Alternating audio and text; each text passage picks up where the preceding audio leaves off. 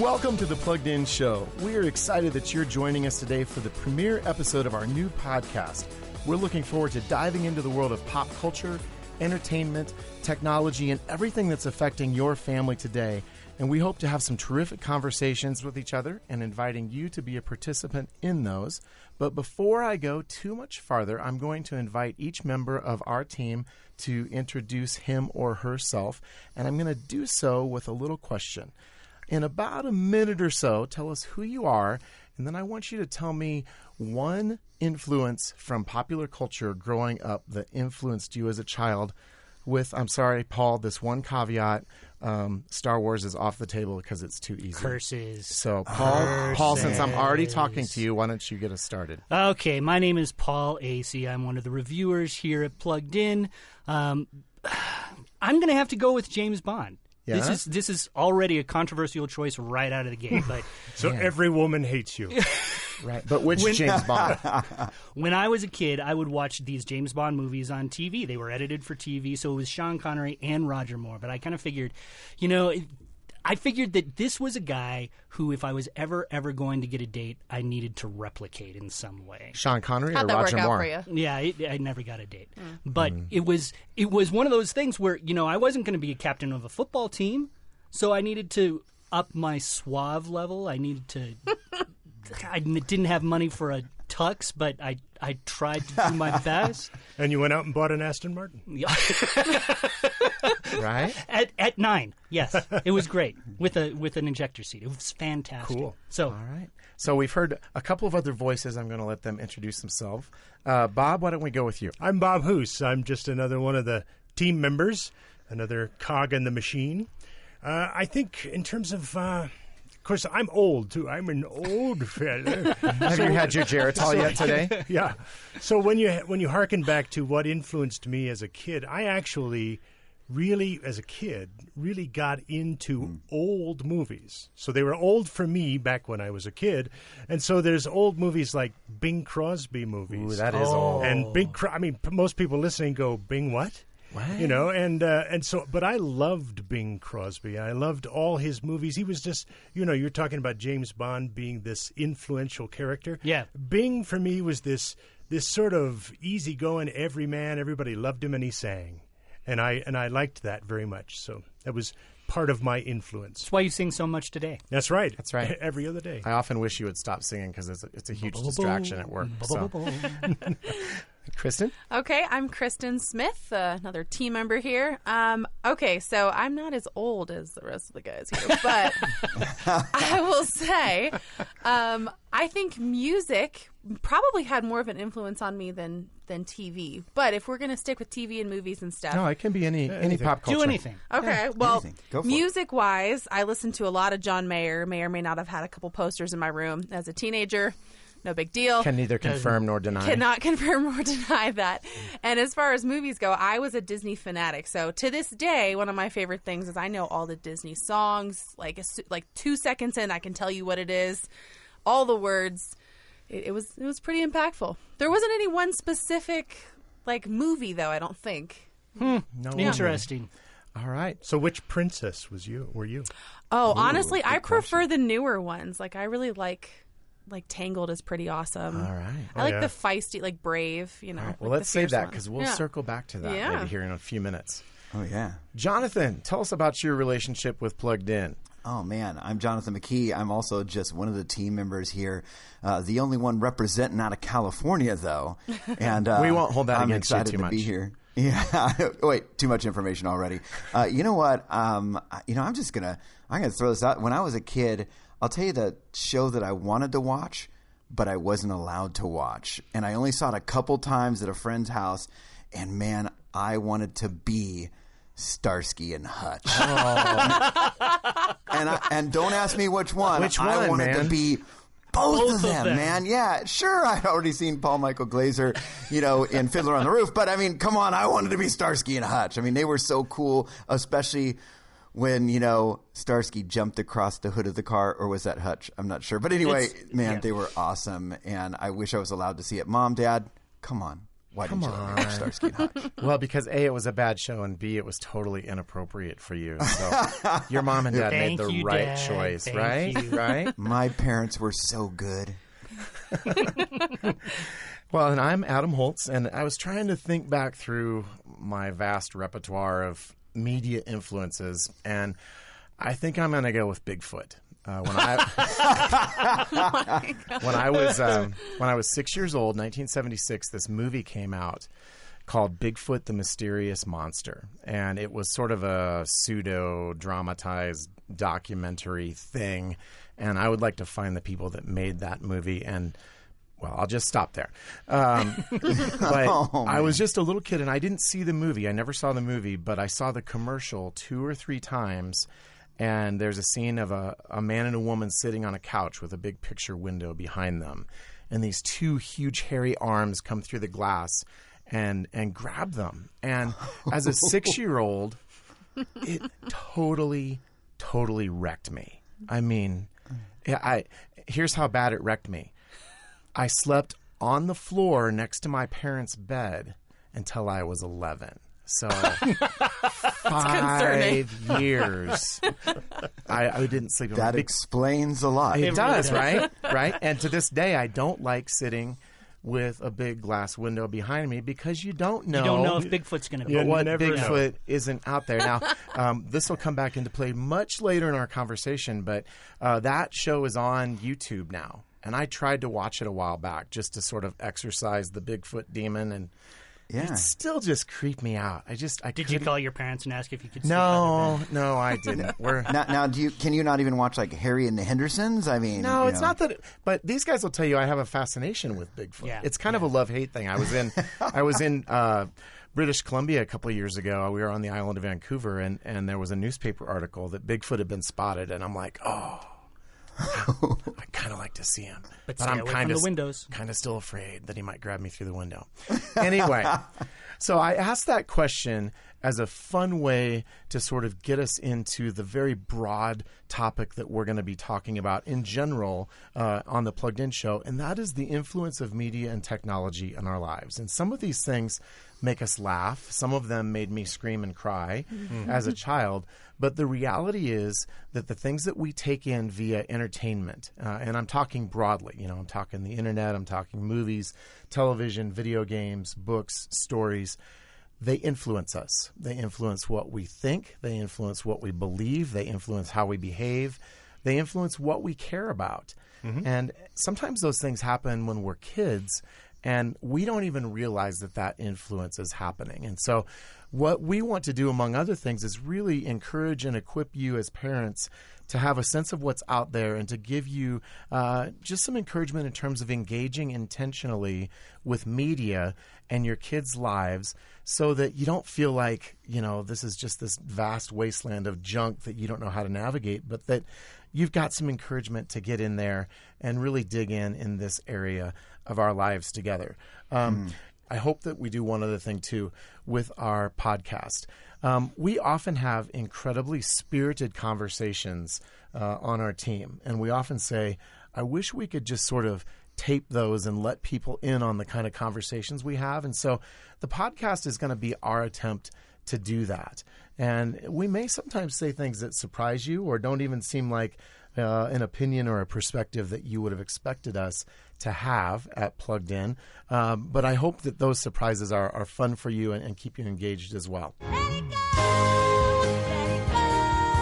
When I rise like the break of dawn. Let it go, let it go. That perfect girl that's gone. Well, parents everywhere will recognize the strains of that song. I have 2 daughters myself, and if I had a quarter for every time we sang Let It Go in the last several years, I wouldn't be here doing this podcast because I'd be retired on a beach somewhere.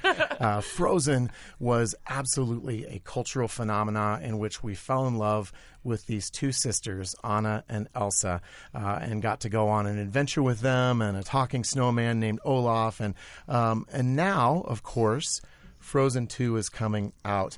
And we're going to talk briefly about Frozen 2, but we're going to use that as a jumping off point to talk about Disney princesses in general.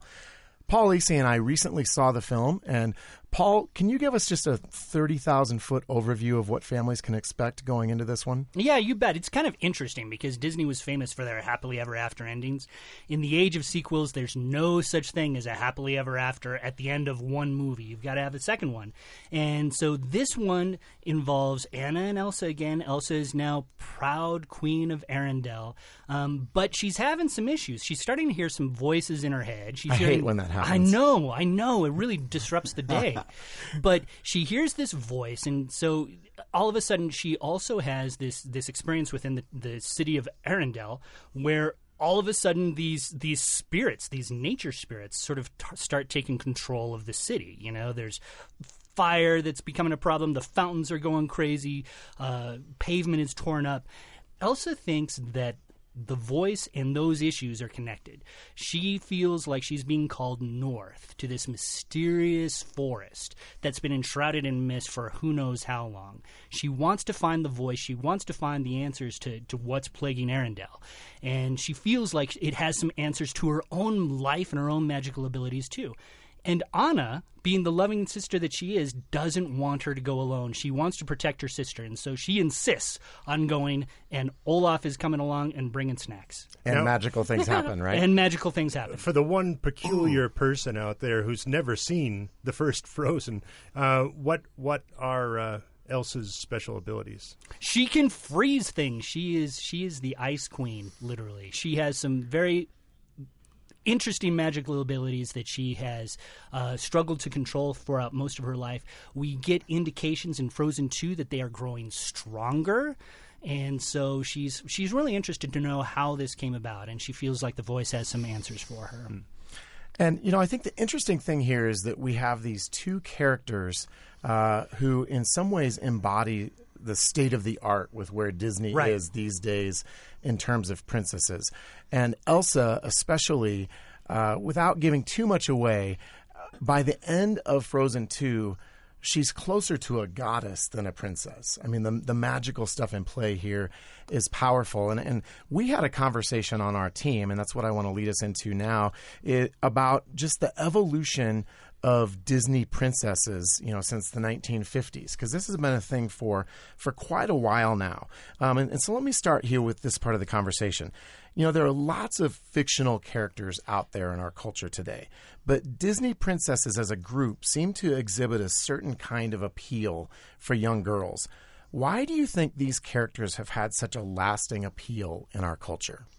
Okay, well, I mean, speaking as a woman, as a young girl, like getting to see these princesses come to life and all their different like habitats and environments and everything so different, you just kind of are drawn into this magical world where you want to be that person. And I don't really think that that's changed much over time. You know, like who didn't want to be Ariel, like swimming through the water, or Pocahontas running through the forest? I didn't. I did these things as a kid. We won't talk about them. Well, yeah, and I mean, in a way, they were like superheroes for little girls. Yeah, exactly. You know, little girls. Because I remember my girls when they were young. And you have two daughters, Bob? Yes, yeah, who are now not little princesses anymore, but they're queens now. But when they were little, you know, they wanted the dresses or something similar. They wanted to wear the little shoes, the fancy high heels. They wanted to pretend to be, as you were saying, these really heroic girls that they could look up to. Yeah, and it's interesting. When I go to Disneyland or Disney World, I mean, these are huge things. These princesses, you see these little girls running around in these dresses, and they have the bibbidi-bobbidi boutiques at Disneyland and That's Disney hard to World, say. where you can actually sit down and become the princess of your dreams if you pay so much money. You know, there's still this lasting appeal to these princesses, old and new ones. Jonathan? Man, you guys are spot on when you talk about role models, because I mean, really, that's what it comes down to. Is you think of this. I mean, my daughters when they were young, man, I tell you, it was Ariel, it was Belle. I mean, for Halloween costumes, you know, that's what they wanted. You know, and it's funny, as parents, we're always kind of predicting, well, what are good role models? What are, and, you think, well, Belle, she's got her nose poked in a book and she's got a father whose sanity is so-so. Hey, sounds like my daughter. But, but I think the thing that was tough for me when, like, I saw Frozen, my wife and I saw it in the theater, and it wasn't so much – it's just that I think we're starting to get a lot of post-truth thinking. And you think about this, post-truth was word of the year from Oxford Dictionary 2016. And here we've got a song where Elsa sings, it's time to see what I can do, to test the limits and break through. No right, no wrong, no rules for me. I'm free. Let it go. And man, we hear little 3-year-olds and 5-year-olds singing this song. And man, as parents, I just tell you, in a world full of these subtle messages, it's not like we got to boycott Disney or ban these films, but in a world full of these subtle lies, we need to be having dialogues about explicit truth. So that's one of the really interesting things that I think about Frozen is because you're absolutely right about the song, Jonathan. One of the problems with that song is that it's so good. People can't help singing it, but it's essentially... It's catchy. It's a song of the villain. And at that moment... Elsa is becoming, she's excluding herself from all the people who love her, all the people who can help her. She moves into this ice palace, literally. When you're talking about sort of this post-truth type of thing, I totally agree with you on the song, but the messages for Frozen, I think, were much more positive and empowering, where it's really talking about this sisterly love and the hope that brings. And I thought that it was, in some ways, the heart of the movie, aside from the song, was really redemptive. I think the question, though, is what do kids walk away getting? Because I remember working with, gang kids back in the 90s, and they loved the movie Boys in the Hood, and they loved some of this stuff. And it was funny, even though the messages of a lot of these films were, gangs don't really pay off. You're going to end up dying at age 23. Kids didn't get that. They were like, did you see the way he was holding that gun? Did you see?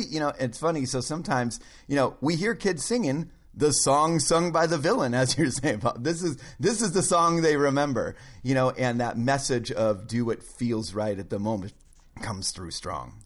And, in my opinion, it's not just Disney that's evolving in this new way with their princesses. I mean, it's the way women, period, are being depicted across the board.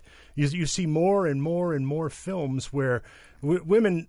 They're not womanly in the old school definition. They're warrior princesses. They all have to be. If you've got a female hero in a film, she's got to be able to go out and kick backside just as much as the guy does.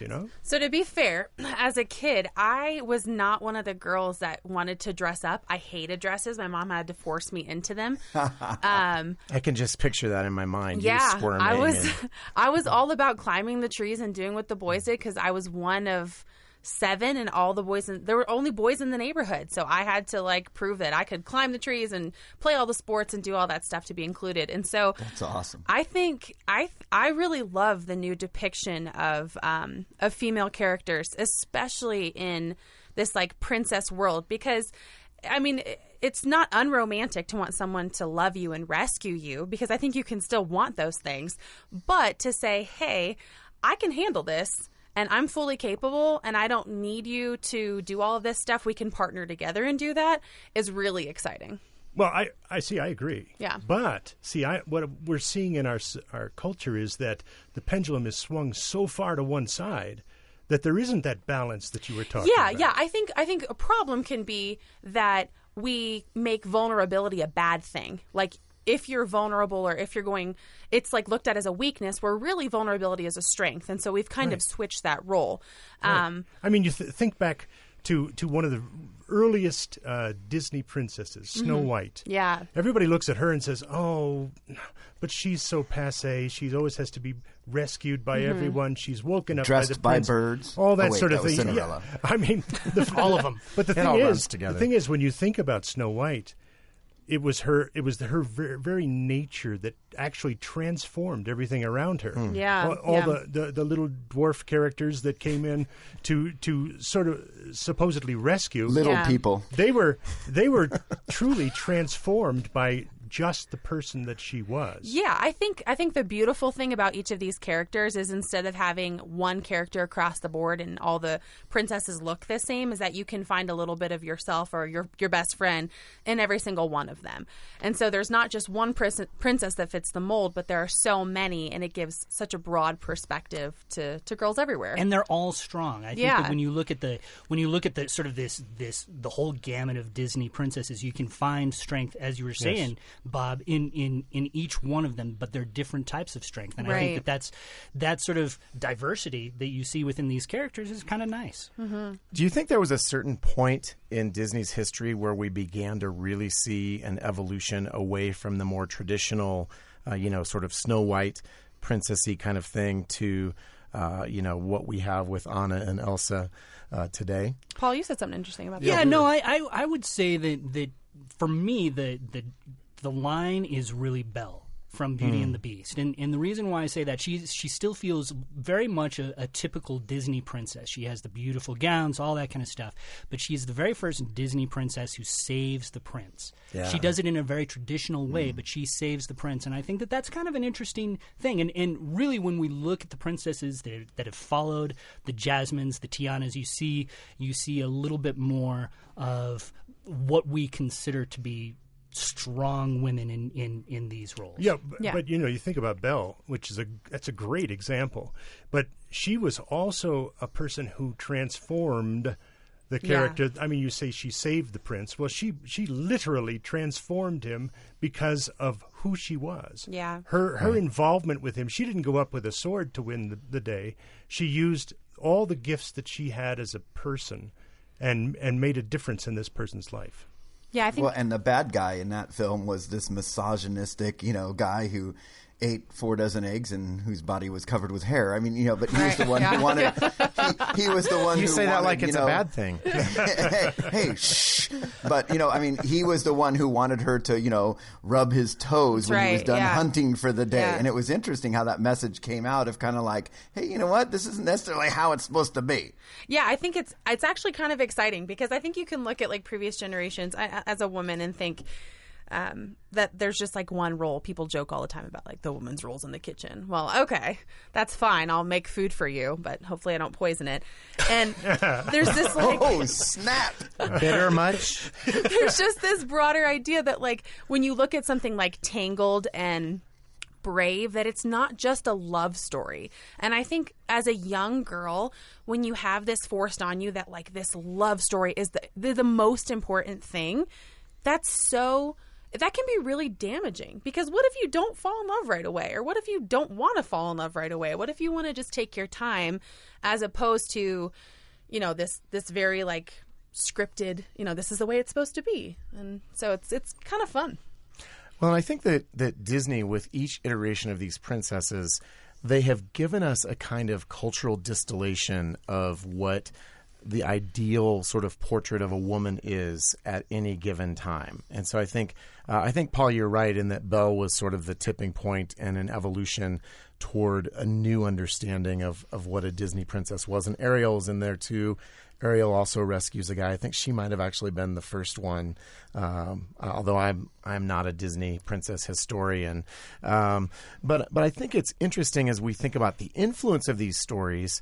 What I think we want to do as parents is to go into these movies and say, what are my kids going to identify with? Right. What is it that's positive? Yeah. And is there anything that they're doing that might be a problematic thing? Because I don't think it's a case of, the older ones are bad and the newer ones are good. I think it's a case of each of these princesses reflects where we're at culturally, and there are probably good and perhaps not so good values wrapped up in each of those portrayals. But as you said, it's great. It's great discussion point material. Right. Yeah.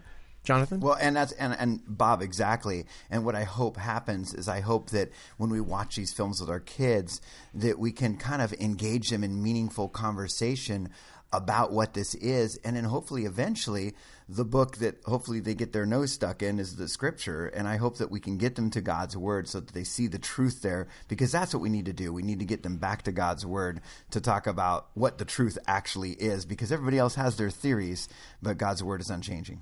Yeah, and these portrayals of these characters, there's always going to be good and bad. And that's one of the things we do at Plugged In is we try to give a movie or characters credit for what they get right. And we also try to ask questions about, well, in what ways are they deviating from, what we know to be true scripturally? And even with Frozen 2, to bring us back to where we started, man, there are some terrific things about these characters. There are things that I love about the messages about sacrifice and loyalty and perseverance.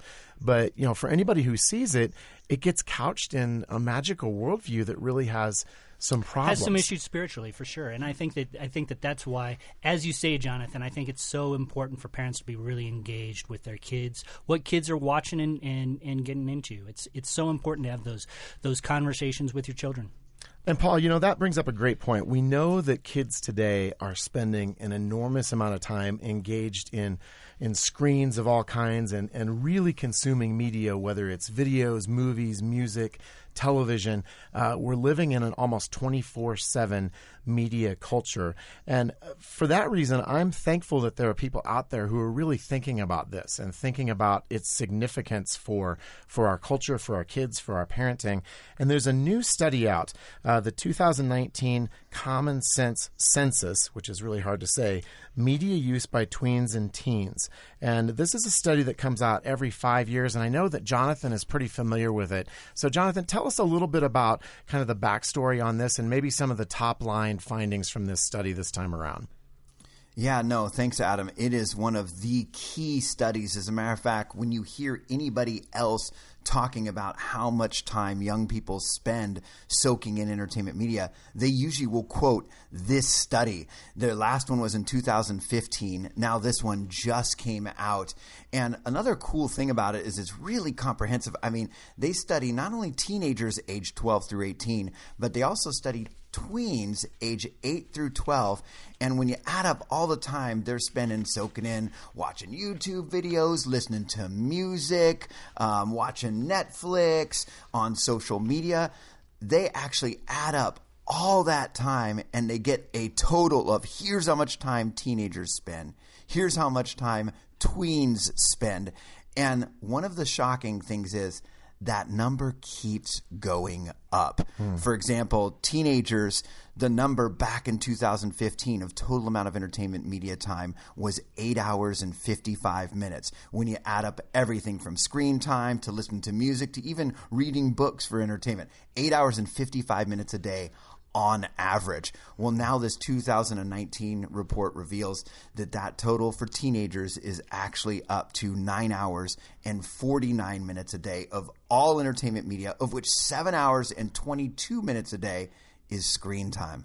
That's a lot of screen time. And especially in a climate right now where a lot of mental health experts are recommending no more than a few hours a day of digital media use, that's kind of shocking. And we're sitting there going, is this by chance why we're seeing this uptick in a lot of depression, anxiety, etc., when mental health experts are saying, hey, don't let your kids watch more than a couple hours a day, but yet here this report showing us, they're at about 7.5 hours a day of screen time, almost 10 hours a day of total entertainment media time. So this is a report worth paying attention to.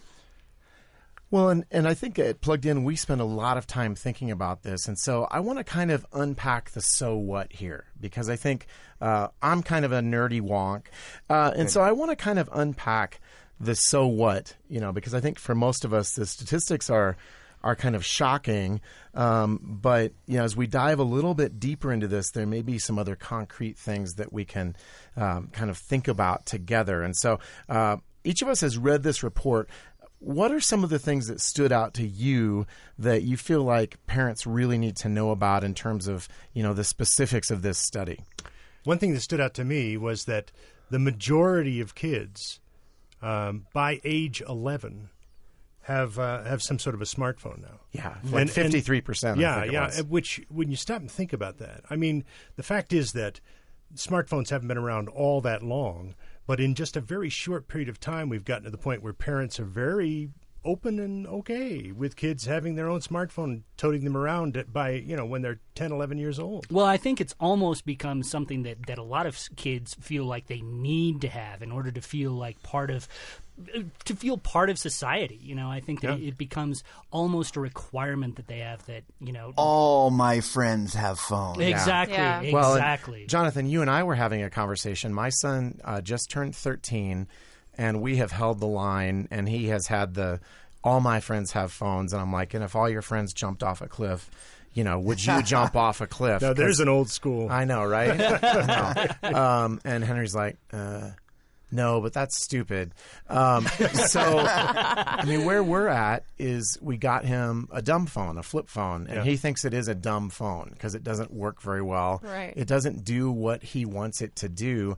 And lately he's been like, yesterday he was down after school. I'm like, Henry, what's going on? He's like, well, all of my friends are mocking me because I have a flip phone. And so, Jonathan, you and I had a conversation a while back, but just talking about the reality of how much do we balance. We want to not necessarily be the ones that are just absolutely embracing everything the culture does, but, the validity of the fact that even though we're trying to make good decisions, is it making him a social pariah? And as parents, that's where we're at today, is trying to navigate this crazy world of, it's not the best argument, but maybe there's some validity to it. Yeah, no, I think that there really is. It's a really difficult place that I think parents are in right now to try to balance this out. I think that you're dealing with a lot of societal pressures, and you're dealing with a society that embraces screens. We love our screens. And I'm not just talking about kids and teens. I think one of the big problems that we have with screen time is actually the parents are on these screens as much as teens are, And I think that we set a pretty bad example for the kids in our care. Yeah, I only have a 2-year-old and then one on the way, so it kind of freaks me out. So he's only got one phone. That's right. He only has one phone right now, but it kind of freaks me out that he already knows how to scroll. Right. Alexa, where's However, mommy? Exactly. But I think instead of having this fear culture about it, like they're going to ruin our kids. I remember as a teenager, I didn't get a phone until I was 17. And look how you turned out. I know, just the shining example. But I think I listened to a ton of music, and what I found interesting in this study is that it kind of combined everything, like you were saying, like music and books and all this stuff. And so when I wasn't doing homework or at school, who's going to be doing homework in their free time? Nobody. So, of course, you want to have the fun thing that brings people together.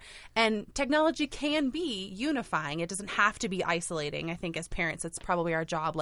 How do we make this something that can be communal instead of, isolating? Kristen, that is so smart, because I think the mistake we make sometimes is when we see a report like this, we tend to freak out as mom and dad, and we tend to immediately start thinking of the boundaries we need to put on our kids, because we, oh man, okay, well, how many hours a day? Okay, what limits should I have? And we immediately go to boundaries when we need to start thinking about bonding. And what you said is, instead of if our kids are sitting watching YouTube videos, which the report was very clear that was tweens' favorite activity. Yeah. It teens' doubled in the last 4 years, right? Yeah. That was absolutely. And it was teens' second favorite activity. Instead of walking in and being like, hey, how much time has that been on there? To maybe sit and go, oh, what are you laughing at? Hey, show me. Not like the parole officer saying, show me so I can see if it's appropriate or not.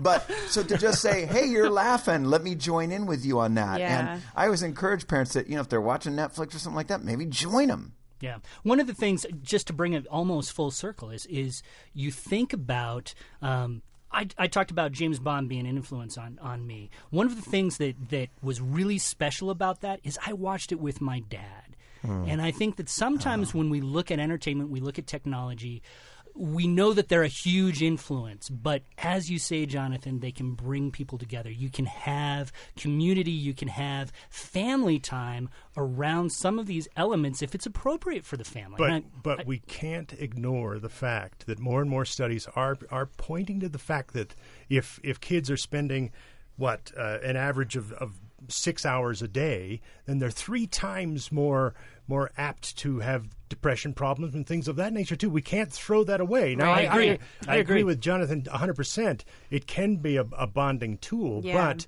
we can't just say, "Oh well, throw it to the wind." We can't use it as It a is a- replacement for human interaction. Right.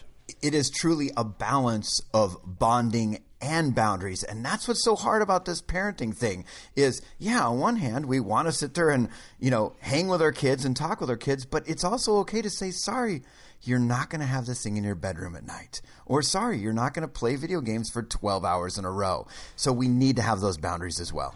No, that's exactly right. And that's one of the things that we hope going forward from here to help and encourage and equip you with is how do you engage intentionally and wisely in a way that builds relationship, that places appropriate boundaries in place, and that really helps your kids to be able to use all of these things wisely. And so as we move forward into the future with the Plugged In Show, we look forward to talking with you about all of these issues that we're going to be dealing with.